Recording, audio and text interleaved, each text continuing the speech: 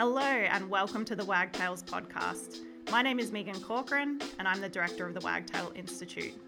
In this podcast, I invite some pretty cool people to come and have a conversation with me on all things trauma, healing, education, and well-being. I started this podcast as I realised some of the biggest learning that has happened in my career has been through meeting really great people that are working in the field and having great conversations with them. In this episode, I'm joined by a very good friend of mine, Joe Motley. Joe is a hip-hop artist running music workshops in schools and in youth centres for young people, and also providing one-to-one support for NDIS clients. We talk about so much in this episode: Joe's approach to parenting, how he found a sense of belonging in the hip-hop community, and how he's really healing himself through the work he does and through his approach to life. We hope you enjoy listening to this episode. Okay, welcome to the 8th episode of the Wagtails podcast. I'm joined by one of my favourite people, a really good friend of mine, who's mostly known as Motley, but I also refer to him as Joe. So welcome to the studio. I don't know whether to call you Joe or Motley in this situation. I think that's been my dilemma, you know? Nobody knows whether to call me Joe or Motley. That's part of it. I'm elusive. So, Mr. Joe or Motley, or Joe Motley, please tell us a little bit about yourself, who you are, who is Motley, who is Joe. Deep questions straight off the bat. Suppose I go to my childhood and my hometown, my growing up, my culture, you know, I start picking up, I don't know if that's me or parts of me, so that's why I said it's a deep question. But yeah, I kind of, when I think about it, who I am, Joe and Motley are two separate characters, I suppose. So Joe is the kid that grew up and became the adult that grew up and still is Joe and functions in society. And Motley is almost an alter ego. I'm thinking about it now live while you're asking me. It's good. Dissecting it. Motley's like an alter ego that I probably came up with in my late teens, early 20s, where I felt like I could step into something bigger than Joe. And it represented freedom and diversity and creativity and unity and community and all these kind of other things, all these ideas that seemed bigger than 20-year-old Joe at the time. So I adopted a couple of monikers, and Motley was the one that stuck. Yeah. Yeah. And then Motley became your artist name. Yeah, well, everybody in Manchester still calls me Motley, and like it's my name. They don't know my name's Joe. There was a point where I had to define, because I was applying for youth jobs and I couldn't be Motley in those circles, or on my application it was an alias, or it didn't fit, so I was Joe or Joseph, my given name. And that was a challenge for me because I'd always been called Motley, but then I started introducing myself as Joe. I'm like being professional. I'm not Motley anymore. I'm Joe, and I'm not that little boy Joe. I'm the grown adult Joe that's learned a lot from Motley and incorporated it. So now I can be Joe with honor, because I felt like Joe came from poverty, really, in all aspects. Just lack of having needs met in the childhood home, and even family violence, and hardship, poverty, just poverty in all aspects. And it didn't feel like something to be proud of. It felt like something to be more ashamed of, and not really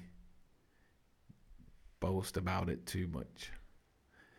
In some circles, in music and in hip hop and in rap, it was a badge of honor. You know, this is where I came from, and look how far I've come, and I'll gladly tell you that. But in professional circles, it's something that you don't really wear that up front.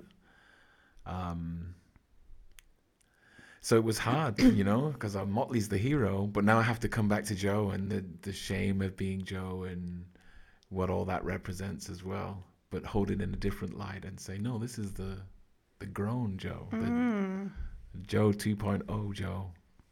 So interesting. I'm sort of curious about like the hip hop side of it as well. The fact that you can be proud of the journey of Joe or Motley in the hip hop circle. What is it about hip hop, do you think, that allows for that? Hip hop was built on not having nothing. The whole culture stems from poverty, I suppose, and I identified with that voice inside that music and inside that scene, the break dancing, the body popping, the popping and locking, the DJing. When I was a kid, I just was fascinated by it. It was just like, I suppose like kids are now to today's music, you just gravitate to what's the coolest thing at the time, or I did anyway. I just felt a connection to it. And a lot of the songs that I heard growing up were coming from places like I came from, but maybe in London or New York or LA or other cities, and telling a story of how it was and how it could be, and portraying that I'm a real life example of that. You know, I'm not living in them same conditions anymore. So it was really something as inspiring and something that I probably aspired for subconsciously, because it wasn't everything I thought I was worth. You know, I didn't grow up with that attitude like I'm going to be this and I'm going to be that. It was something that kind of developed over time. And it's confidence builder, you know, you do something and it's appreciated by your peers on your level, not somebody outside. It's somebody from inside the group, and they get it and they love it and they want more of it. And it just gives you this incredible feeling that you're like, oh, wow, I'm onto something here. And yeah, just a big validation, big feeling of belonging for the first time. Because like I said, we grew up in poverty in a white neighborhood as well. So it was a poor white neighborhood and we weren't white. So there was a lack of belonging in the story, woven in all the way from the beginning. Yeah. I felt like I didn't even belong in my own house. My biological dad wasn't in the house, so my stepdad was in the house from me being 6 months, and feeling his rejection all the way through childhood as well. There was nowhere that I could belong anywhere. And then hip hop, I loved it. I loved the music. I loved it. And when it accepted me, and not only accepted me, embraced me and loved me, I was overwhelmed. It was an honor to be part of it. And then it was the only thing I felt really good at. Truly, I was good at stuff, but I was really good at this. So it just made me want to keep going with it. Yeah. So interesting you're tapping into the belonging side of it as well, because it's a huge passion area of mine too. And even in my study, I really looked at how belonging can actually have a healing element to it. So especially for young people, I was looking at young people who grew up in out-of-home care really in my research. But it really resonates when we're talking about belonging for just someone who was having an adverse childhood experience or having some trauma in their childhood as well. Like you're really bringing to life that healing element of finding a sense of belonging somewhere. Wow. Yeah, which is cool. Obviously, I wasn't thinking of it on that level, especially at that time. I wasn't thinking, I need to be able to belong somewhere so I can heal all this trauma. Yeah, no, not at all. That's the thing. That's the thing. Yeah. It organically just, I say it found me because I didn't think I was looking for it. I loved music. And when I was 16, I started DJing. I was that passionate that I couldn't play an instrument, or I tried and I'd failed, or I didn't have the patience for it and didn't have the resources for it as well. So I managed to get these turntables and I was DJing, and I loved music so much I just wanted to share my headphones with people or play music for them. And it was only a couple of years after doing that, I think the music became real malleable. Like with the vinyl, playing vinyl, it was like, wait a minute, I'm controlling the music somehow, you know? Yeah. And I really got intrigued about making my own beats. So I was 18 when I started making beats on a Sony PlayStation on a PS1. Oh, that's so That cool. was my resource. That's all. Wow. That's all I had. I had Yeah. a PS1, and I had a bootleg copy of this game, a game called Music 2000, because everything was 2000 back then. Yeah. Something 2000. And that's what I just started tapping on, making the beats on that, and it just was like, I can do this. This is amazing. And everyone who I played the music for, they loved it, and they was like, is this really, you made this on a PlayStation? They couldn't fathom that I made this music on a game. And again, that sense of validation, and give us more of that. I just felt like I was onto something natural. It wasn't something I had to work hard at being good at. It was naturally, Yes. I was ready for it. And, Yeah. and it felt good to do it as well. Yeah. Even saying tongue twisters and stuff, so it sounds fun. It's fun to say them, you know. And, well, it is for me anyway. I was going to say, do you want to say one now? You're welcome. My 2-year-old's been singing She Sells Seashells by the Seashore. Yeah. And when you can say it good, you can say, hey, I can say it. And you get good at saying it. And that's kind of the thing that it is. You practice saying things and it sounds cool. And then you say it faster. And then people are, oh, wow, how did you do all that? How do you remember all them lyrics? And it is a crazy skill. And I got really passionate about it. And yeah, going back to the belonging thing, I felt like I belong there. I felt like I'm supposed to be here doing this, and Motley is the character that's going to bring this element or this persona out of me. So even when I had jobs, because I worked as a teaching aide in Manchester before I came over here, but I spent a lot of time in the resource cupboard, in the tech cupboard where all the resources was, and I'd have my headphones on and writing rhymes and just keeping my eye, waiting for the school bell to ring just in case I'm needed, but I'm actually just in my own little world. Just that's how much I felt like I belonged there. I'm working here, and I love working with the schools, and I love working with the kids, and I still do that. But that's where I belong, though, you know. Yeah. And that's interesting because I've seen you do this work. That's how we actually met. We were catching up before trying to figure out what year we met. It would have been 2011. Yeah. And I got to see you do this magic with these young people as well. And what I was just thinking about while you were talking too was like that idea of them finally having a chance of being seen and heard and creating their own music piece as well, like after so much trauma. And like it was like you kind of found that healing path for yourself, and then what you did is you turned it into a business essentially and provide it to young people now. Yeah, so it's direct experience, you know. I get to talking with people in the healing space and yogis and spiritual folk, and I always feel underqualified or an imposter, or like I don't belong there. It's the same thing, really. But what I've found is the way I work is I have to experience something to its fullest and almost mastered it before I feel qualified to speak on it. Even though I've probably got so much experience that I could share, there's something in me that just stays humble. It's like imposter syndrome. Yeah. And even when I first started doing these workshops that I do today, when I go back to the very first one, my friend Ryan, who's just recently moved from Manchester to Brisbane, which is a crazy coincidence, but he was doing these workshops and I was still making music on my PlayStation in my bedroom. And he said, yeah, I'm pretty much doing the same thing, but just do it in front of these kids at the youth center and show them what you do. And I was like, who am I? Why would they learn from me? I'm still learning it myself. Yeah.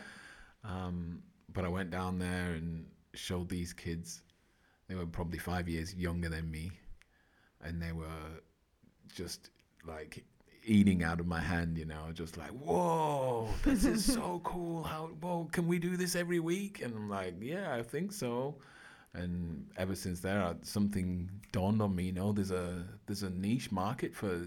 No one ever told me this in the careers advisory. Yeah. What do you want to do when you grow up? What job are you going to pick? You could do this, this, and this. And doing hip hop workshops was not discussed as an option.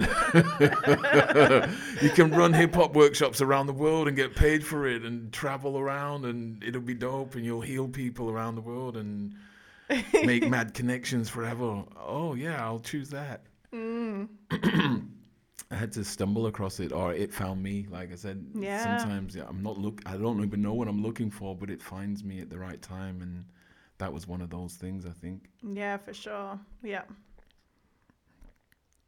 Because we actually, we met in that first school in 2011, and we worked alongside each other, I think, for a little while. Like, we even used to carpool together down to the school. Thank you very much. Yeah, because that was funny. Joe didn't have a car, so I'd go pick him up on the days he was with us. Yeah. So we got to know each other really well in that time as well, and became quite close.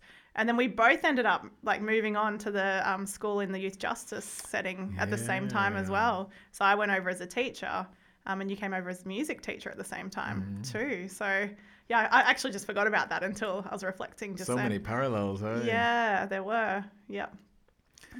And I think all the way through, I've been still learning. It's all professional development to me.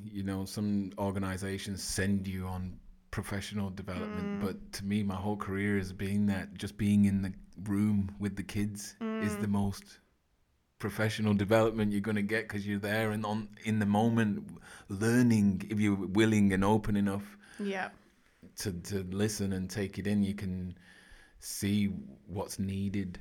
Yeah, absolutely. And I think that like really speaks to the fact that you felt like you were underprepared before you started as well. I don't think anyone walks into a room to like teach something feeling like they're the expert or ready to do it.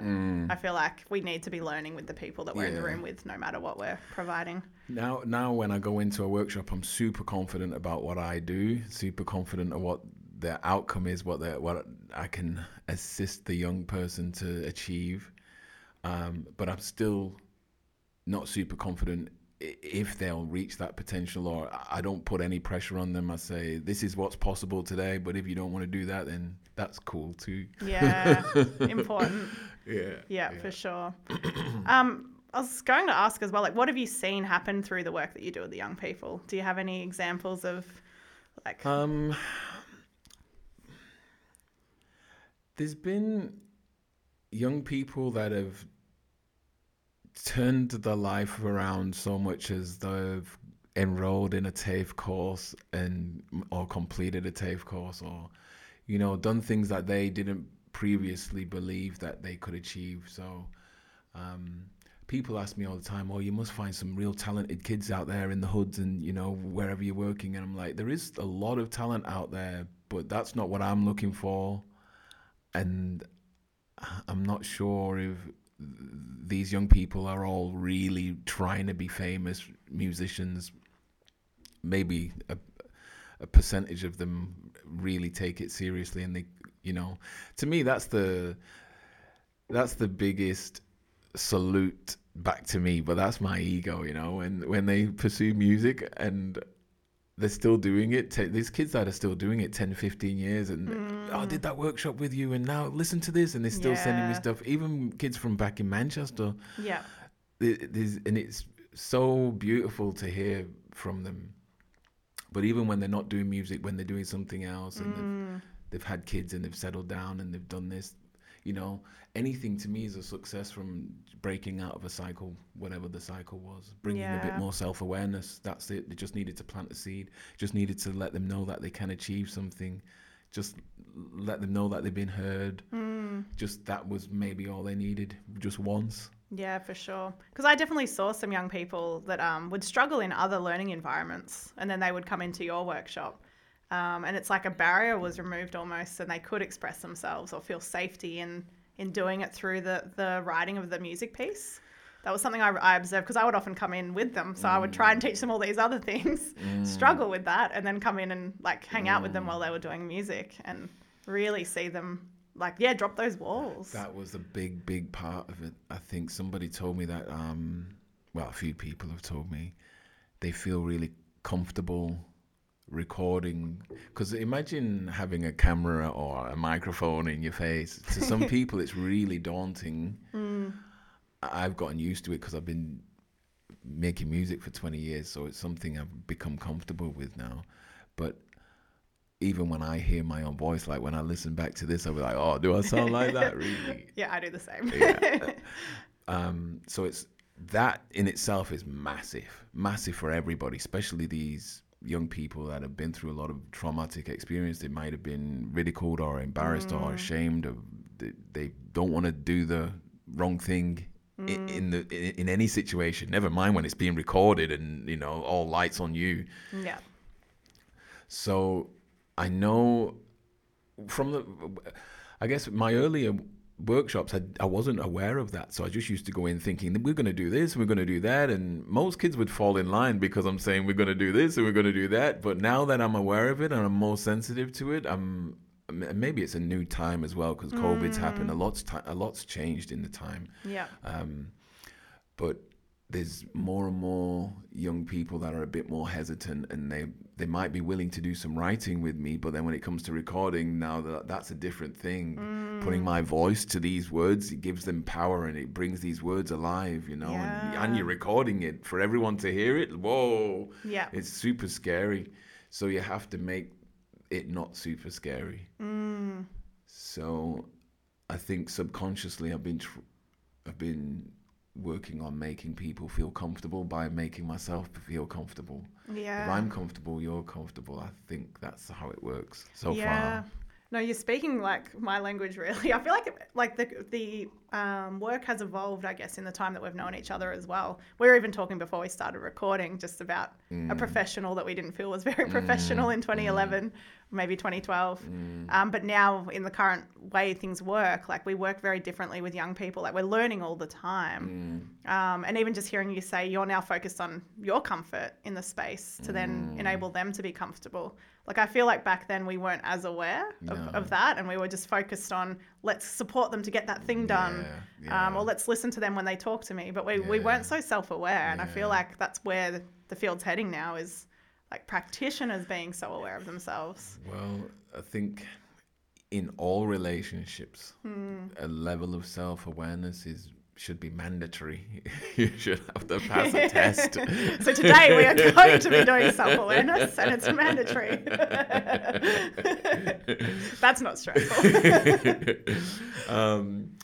But people have asked me when I worked at Juvie or when I worked with kids at the places we worked at, how I was so successful. And I think that I had to reflect on that. I didn't read any books or, go study how to make people feel comfortable. I just felt my way in, and I just felt myself. And sometimes I feel a bit anxious going in. And sometimes I feel like I can feel the anxiety of the group, and I'm feeling that, and I'm trying to absorb that. I'm trying to be like, right, it's a very anxious environment. How can I make it funny or silly or cut it down, without addressing it? Because that just amplifies and makes people more aware of it, and then it's in a cycle. Do you know what I mean? So let's take it away from that. And I try to be really humble, really open, vulnerable, honest, and allow myself to be silly or a bit funny or whatever, because I feel like that's the tool.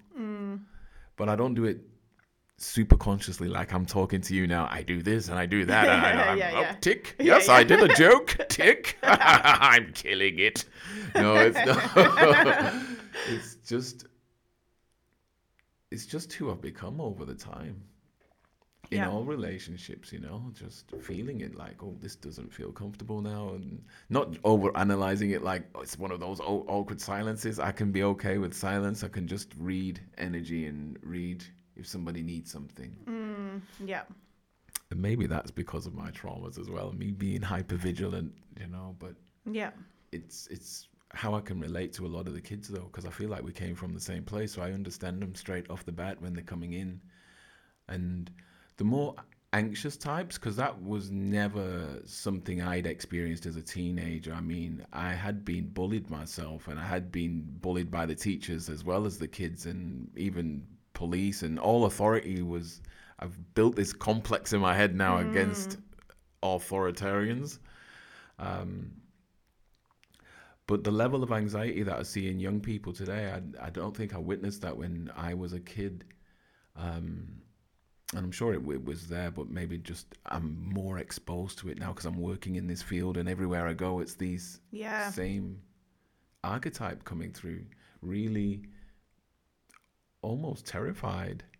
It's so interesting because if I even think back to the cohort of young people that we worked with, 2011, 2012, like all the sort of early cohorts we worked with together, I wouldn't say that like the prevalence of anxiety was really high then in the cohorts we work with, not in the same obvious way that it is now as well. So I'm like really curious about that too. And I think we were discussing that COVID's really played a bit of an impact in how young people are showing up now.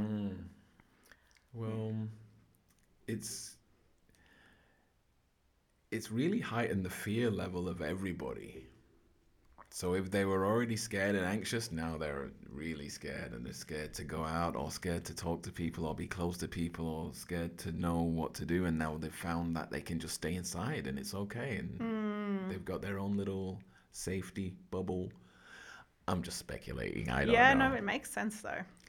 But coming out of that is difficult, especially for kids. It's hard to get out of bed when you're a teenager. Yeah. So when you've been in your house for 2 years and they say, right, come on now. And you're like, whoa, I was super scared about going now. I'm like, it's been building up in my mind about coming back, and it's turned into a monster now. Yeah. So I don't know. Kids that were having a hard time might be like, this is perfect. I never have to go back ever again. Yeah, well, we definitely saw some kids thrive during that time with their learning. Where like they were like, oh, those barriers that used to really stress me out at school, like that blocked my learning, like the peer relationships or, being in front of a group of people were gone, and they did a lot of work. Interesting, isn't it? Yeah, and they felt confident and comfortable, and it suited some young people. That's kind of interesting to highlight for education. Social interaction is not taught. It's not you go out and play now, do you know what I mean? But that's it. That's it. Go out and bully each other or whatever you do these days, do you know what I mean? It's like it should be more addressed in society, because unfortunately, as from my experience, our parents were not as self-aware as we are now. Yeah. So there's a lot of life lessons that I personally missed out on, and I'm trying to play the catch-up class now. I just turned 44, and I'm feeling like I'm just learning about relationships and about how there's different types of relationships, and like the institution of marriage, like you were saying, and what's normal or societally acceptable versus what you feel compelled to. There's so many layers that we kind of wear to filter how we're supposed to live, and it feels really restrictive sometimes, and that could be subconsciously doing a lot of people's heads in. Especially these young people that feel like, when I speak to them, they say, I don't feel like I belong. Yeah. It doesn't feel relevant to me, or I feel like I'm being targeted as a bully victim, or, So they're just having a really bad negative experience with it. And if the whole school had adopted let's love each other and share each other, we're a family here, and we're all working together as one big team here, we're all trying to do something together. I don't know what it is. I'm just I love that you're saying this, because the competitive nature of schools even already sets us up to be against each other in the way that we're in a learning environment too. It really is. And it's funny because I had a conversation with one of the young persons parents, and they're not originally from Australia, though I don't know if that makes a difference, but they were calling it as an Australian thing, and they don't do that in their culture, or from their family or their perspective, and that is the cheerleader, and everyone gets a shot and everyone gets a cheer. And I was saying, yeah, but you can't, like, because I came from a place where it wasn't like that, and people got booed off stage, and it's harsh. And so I can understand what this family was saying, you got to know, like, what are these people doing on X Factor or Australian Idol or whatever it's called, and they really can't sing, and somebody should tell them that because they're embarrassing themselves, and they had this perspective, and I could see it. I kind of get it. I had an interesting conversation with a friend around Australian culture, this fake niceness. So this is someone who's not, wasn't born here as well. And they were saying, like, you'll get an email off someone and you really have to read between the lines because it's layered with this, like, it's niceness. not, and rather than just saying, hey, that was great, but we won't see you again. It's like this whole misleading, like... So I think we do it. It's part of our culture. And we do it in our school system a lot. You can be whatever you want to be, even if you're really bad at it. But, like... There's something about me as well that I'm only going to see these young people for one day. I'm going to just tell them the most positive aspects about themselves. I'm not going to tell them, hey, don't do that. Hey, you're not really good at doing that. Maybe you should do this instead. I mean, maybe it's the way it's given, maybe it's the way it's delivered, or maybe it's the way it's landed. But I just focus on the positive stuff and... Well, the thing is, we can learn anything we want to learn. And if we want to practice something over and over and over, we are going to learn it. And so it includes music, If we want to master singing even, if they practice every day, there's nothing to say that they're not going to master it. Exactly. Yeah. And like I said earlier, I'm not even looking for talent. I'm not, unless they're dedicated, like you said, and they say, no, I want to do this and I'm going to keep coming back every week until I've got this, and I'll work with them. But in that one day when we've just got that time, because a lot of my workshops are one day and then I'm not going to see you again. It's only, I've got a couple of clients that I'm seeing regularly now on a weekly basis. Some beautiful people actually that, but they seem to be doing it more for their mental health and growth more than pursuing a career in music. Yep. And I love being the vehicle that can assist them, the tool or the help, the aid, whatever you want to call it, the vibration. But I love that I'm that for these people. I'm the medicine. It's quite beautiful. That is cool. Position to be. Yeah. It's very rewarding beyond the cash.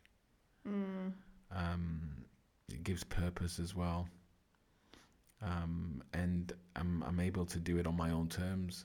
So it's they're getting the very best of me. Yeah, which is so important. Yeah, because like we were saying, when I feel grounded and at peace and ready for the session, then you're going to get the best session. Yeah. I think about this so often because I look at people working in some of our systems that are supporting some of the most vulnerable people or people that are really experiencing some really challenging times. And we're like flogging those people to work so hard, long hours, and expect them to show up and be the most grounded version of themselves to give the best support. It's silly. Yeah. Both my sisters are in that same position, and I've told them, just tell your boss that that's an unrealistic deadline. You're working till 11 p.m., going to bed, eating late, and then waking up super early and going straight back to work. You're pretty much only working now. That's your whole life. And that's a true story. And my sister was getting sick as well. She was already ill and then getting even more sick. And you try to say, I think you're bringing it on yourself, You got to set boundaries sometimes. That's something I've been struggling with as well. So I can't blame her. But yeah. Boundary setting, that's the big one. Yeah, when we're working with people that are like, we really desperately want to be able to provide the best we can. So we think just going as long as we can and as hard as we can to give that work and that support. But yeah, it's so nice to hear that you've got like this new way of doing it where you're not having to Yeah, be there, 40 hours a week. Yeah, no, I love the balance because it enables me to be home with my baby as well. So, and I want to be there to role model not only fathering, but friending and creativity and being able to say, I'm going to work now, but now I'm not working and now I'm here with you. And just showing her a life that I was never shown, a secret option. There's always this, Yeah. look at what daddy's doing. I've got this option as well. Yeah, which is so cool. It's so important. Yeah. Yeah. I'm curious, and I know we talk about this sort of stuff as friends anyway, but just around your approach to parenting, especially given, you didn't really have the home environment you would have hoped to have as a child. Like, how does it look for you now? Parenting to me is a journey of self-discovery as well as I feel like I'm learning. And I wished it's like when you're working on a song and you wish it was the best song you've ever written, and you work on it and you scribble it out and you go back and I'm working tirelessly on becoming the best parent that I can be. So I'm always watching podcasts and reading books and taking my own experience from life, and these workshops that I've been doing inform me to be a better parent as well, to be a better person. But I'm the worst with boundaries. Oh, really? Set any boundaries. My daughter gets anything at any time.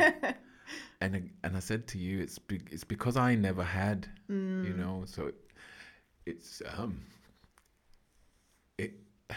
when I think about it, there were so many desperate times that I needed things, just like simply a glass of water or something sometimes. So I feel like I don't want my child to ever experience anything close to that. Like, we're not even nowhere near that. Yeah. Yeah. So that's what informs every single decision. So if she wants to pretend to cook egg and beans 4:00 in the morning. Yeah. That's what we do. Yeah. Yeah. My wife disagrees. She's like, come on, it's bedtime. You got to get to bed. And no, go away. And she's not going to go to sleep. She's wide awake. She's telling me she wants to do this and she's full of energy and she wants to do it. Yeah. So for me to say, no, you go to bed now, baby. Close your eyes. And she doesn't get it. She squeezes her eyes closed and then she'll open them. And I'm just like, let her. I don't mind. I don't mind being up. I've got nothing to do but be here. This is why I'm here. This is why I work less. So I can savor these moments. Yeah. She's not gonna ask me to make egg and beans pretending, She's not gonna do that forever. So yeah, let me enjoy it. Yeah. I never could do that. Yeah. Yeah, so it's pretty special, the approach, I think. And we were talking earlier before we started recording as well, just like our parents' generation just had no idea about childhood trauma, or just their own parenting styles or just their approach or anything like that. Yeah, and we're in a much healthier situation now where we're moving closer towards a society that is aware of potential trauma in childhood and creating the best parenting model that we can. Yeah. I just hope, and I feel that sometimes I might be setting some bad examples by just not having any boundaries. There's never a no, I'm like, baby, this is your life. I can't tell you what to do. You're going to experience your life and you're going to find things that you like and that you don't like, and it's not up for me. And that's what I'm saying from the start. And people say, whoa, that's a bit crazy because she's only 2. I'm like, she had a spoonful of garlic dip. And did she like it? Spicy. It's garlic, but she calls it spicy because it's like, I guess, like wasabi. It comes through the nose, Yeah. And she had so much of it. But then she's not going to have a spoonful of garlic dip the next time. I don't have to say, no, that's bad. Don't do that, Yeah. She just finds like it learning out. the boundaries. Through experience. Yeah. So I question myself if I should be setting more, and I don't let it get in any danger or, It's not silly. Like, come on, let's play with this fire, or let's go swimming in this lake. You know, Yeah. it's not. It's not like that. Yeah, yeah. Everything's safe. I'm what you might call a helicopter. I'm floating around, and I try to give her distance and space. Yeah. And sometimes she tells me, "Go away," especially when she's doing a number two. She'll say, "Go away." Yeah. Yeah, she's beautiful. She's my main inspiration for getting better and better. And I just don't want to spill any of my nonsense onto her. Like you said, I'm more aware of my parents. That I can do this, so why am I not doing this? So don't have any excuses. I feel like, because I had a near-death experience as well. Yeah, actually, wow, we should go there. There's going to be a part 2. Yeah, maybe that'll be a part 2, because that would be a long podcast. But that plays a significant part of my decision-making every single day as well. And one of the things that flashes back from that experience is that we get to see this experience again, or experience it, or perceive it, however you want to dream it or whatever, but we can get to revisit these moments. And I feel like I just want to have the best moments while I'm here, so that when I do get to revisit it, I can say, oh, this was so amazing. And I don't want to be going, oh man, that's such a shame. You're missing your daughter, or you're having this clash with your wife, and you're not even seeing that your daughter just did something for the first time and she's trying to show you something and you're missing it. I don't want to come back and say, all right, I'm going to live this life again. I'm going to do it better again this time. Because that's my belief system now, that we get to review our life, and we get to see what impact we had on other people's lives, and we also get to choose which areas we didn't really master yet, and reincorporate that into a new life. So I'm trying to, on a spiritual level, I'm trying to really work through these things that some people call them ancestral or generational traumas, and I think they're beyond that. Everything physical has a non-physical counterpart. So even if you're talking about yourself or your parents or your ancestors, there's always something greater and bigger than that as well, that it's entwined with. Yeah. So that's really the starting point that I'm living my life from, and I'm saying, no, I'm going to try again with my wife. I'm going to be there with my daughter. Every single moment that I get is a valuable moment. And with these kids, the same. I'm not there watching my clock, or I'm not doing anything, but just watching the person, listening, feeling,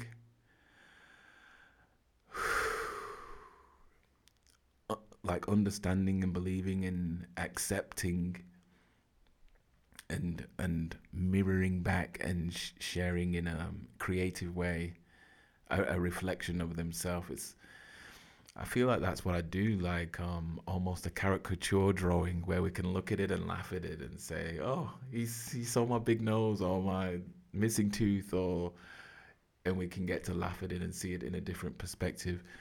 And I feel like, in a way, it's a funny analogy, but in a way, when we do the raps, they get to see themselves in a different perspective, more of a cool perspective than a funny caricature. It's not a silly one. It's more, they see themselves quite serious and say, whoa, this actually sounds good. I'm proud of myself. Yeah. So in a way, that's all I'm really doing. I'm showing him a mirror of themselves. But I'm saying, but look at it like this. Yeah, that's cool. I love that. Yeah. And they say, no, that's a trick. That's not me. Did you put sound effects, or did you put auto-tune? I said, no, that's just you. No way. That sounds so good. Yeah. I purposely don't really put too much silly effects on it, so that they can be proud of them, of the real. Yeah. Because I feel like vibrationally, the voice is them anyway. And there's something in the tone of the voice. They're reading it off a paper. They're being really vulnerable. And you can hear that. When I listen back to it, it's really powerful, even for me. Yeah. Yeah. They're not just songs, they're not just silly kid songs. They're real cries for help sometimes, or just to be seen, or just. Yeah. And I think the teachers are missing. Yeah. Yeah. Say there's instructions here, just listen to that, and then you'll know how to be, Yeah. Yeah. Such an evolution of everything, really. It is. Like, yeah, since we met and just seeing you evolve in so many ways. Ooh. It's really special. Yeah. Yeah, that's the beauty of life, isn't it? It's just doesn't get stagnant. There's always more. Yeah, that's right. We're constantly like creating and learning and Yeah. growing, changing. It's a beautiful time to be alive. Yeah. Which I'm so glad that near-death experience was just near. Not, Yeah. but yeah. maybe we could do an episode where we dive into that at some point. All right. Yeah. I'm bored. All right. Well, we're getting pretty close to the end of our time. Yeah. And I know it's been a pretty big, vulnerable share so Yeah. far. But I've just got a few questions that I ask each guest to close off as well. So if you're ready, we might dive into those. Mm-hmm. So the first one is, what did you want to be when you were a kid? Maybe we'll say pre-finding your PS1. Yeah, because I've been doing this for a long time. Yeah. I was saying that to my friend as well. We both got this job in a factory when we were 16 years old. Yeah. And I looked around and thought, there's no way I'm going to be doing this till I'm the same age as these guys. But my friend's still there in the same factory since we were 16. Wow. And then I think, but I've pretty much been doing the same thing as well, but just in a different path, Yeah. Guess you find something and it just becomes your vocation just over time. Mm-hmm. But before that, I had a few aspirations. The one that stands out is to be a forensic scientist. Interesting. Yeah. I was always like nerdy on science kits and microscopes and chemistry kits and stuff like that. And I think my mum was watching a TV show and there was like dusting for fingerprints and checking stuff. And I was like, whoa, that looks cool. What are they doing? And she's like, that's called a forensic scientist. And it stuck in my head ever since. And I was like, I'm going to be a forensic scientist. That's cool. Yeah. But then I suppose when I was, because we have work experience, it's probably the same over here, but I think I may have been 14 or 15 or somewhere around mid-teens. And by that time, I already thought I want to work with kids. So I worked in a school in like the nursery class. Oh, yeah. Yeah. Oh, there you go. So that drive was already there. Yeah. Yeah, that's cool. Yeah. Came from a pretty big family and I was the first grandkid. So I was always around my cousins and everyone loved me. And I just always had a good relationship with kids ever since, babysitting and just being around. Yeah. Yeah. Oh, that's cool. Yeah. Even when I left that factory job, I went to study being a nursery nurse. Oh, And there it you was just go. me and a room full of women. And I think I felt a bit uncomfortable at that time. Yeah. And I didn't stick it out. I didn't feel like I've belonged. Yeah, that lack of belonging. Yeah. Yeah. All right, second question. What are your 2 top values if you can only choose 2? Oh, tricky. I know. Oh, man. Honesty has got to be up there.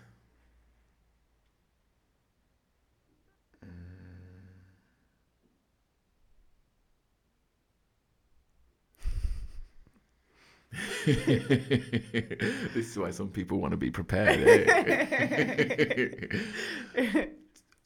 Honesty and I think just honesty. That's fine. You can have one. You can just have one. Yeah, and it can shape the rest. But that's the core. I think so. Yeah. I value that more than anything. Just be straight and we can work it out, whatever it is. Yeah. It's like that authenticity as well, isn't it? Like be your real self. Yeah. I think that's what it is. Yeah. Integrity. Yeah. All that's linked to it. Yeah. That makes a lot of sense. Yeah. The next one. This one's a little bit funny, so I hope I'm not putting you on the spot. If you were going to have a boxing fight, what would be your walkout song? Oh, man. And it's a bit mean because I know you're a musician. It would be Eye of the Tiger. Damn, somebody had to go there, didn't they? Oh, it's too obvious for me. Because I'm not a boxer by no way, shape, or form. So the very sight of me in boxing shorts would be funny. So it's going to have the Eye of the Tiger. All right. And I've got to come out comedic style. Yeah, okay. That makes sense. I was thinking, come on, your music repertoire is wider than that. No way. Next question. If you could collaborate with anyone in the field, dead or alive, so in any fields that you play in, who would it be? Another tough question. This is definitely a toughie.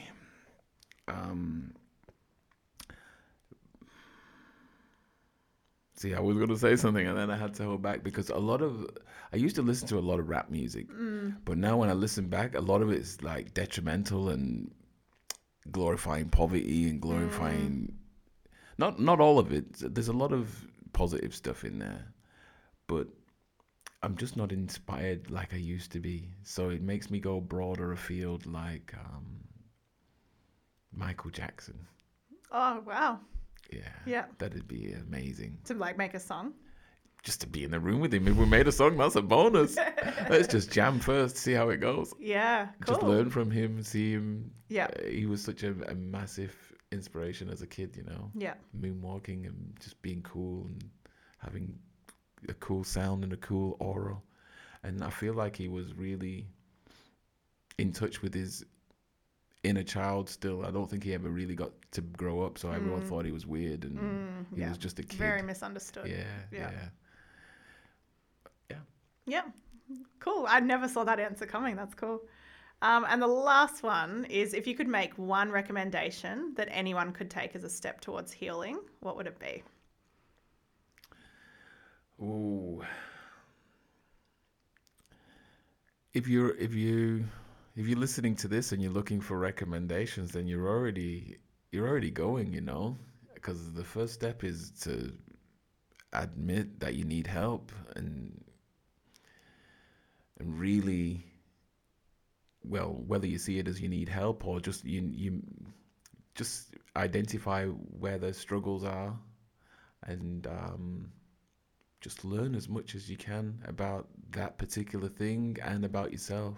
The more you learn about yourself in different situations, then you can take that and learn about that feeling or learn about that situation and learn about how maybe you could have been triggered and just learn. And once you learn, incorporate it, you know, embody it, be something different. And it feels maybe uncomfortable or inauthentic at first because it's not something you would truly usually do, but it will become the way, I think. And then you'll find something else and then you just do the same, rinse, repeat. Yeah. Find it, learn much more about it, go deep, learn it from the non-physical, from the physical, from the other person's perspective, learn it from all wherever you can learn it, and then transcend it. I love that. Great answer. Yeah. So it's been such a pleasure having you in and catching up properly again. And thank you so much for the level of vulnerability you gave in this episode as well, Joe or Motley, both. Thank you for allowing and creating that space where I felt comfortable enough. No problem at all. Thank you so much. Thank you. Bye-bye. Thank you, wonderful listeners, for making it right to the end of the podcast. We appreciate you. If you like what you hear, feel free to subscribe, give us a rating. We'll be dropping a new episode roughly once per fortnight, so you can stay tuned for the next one. Thank you.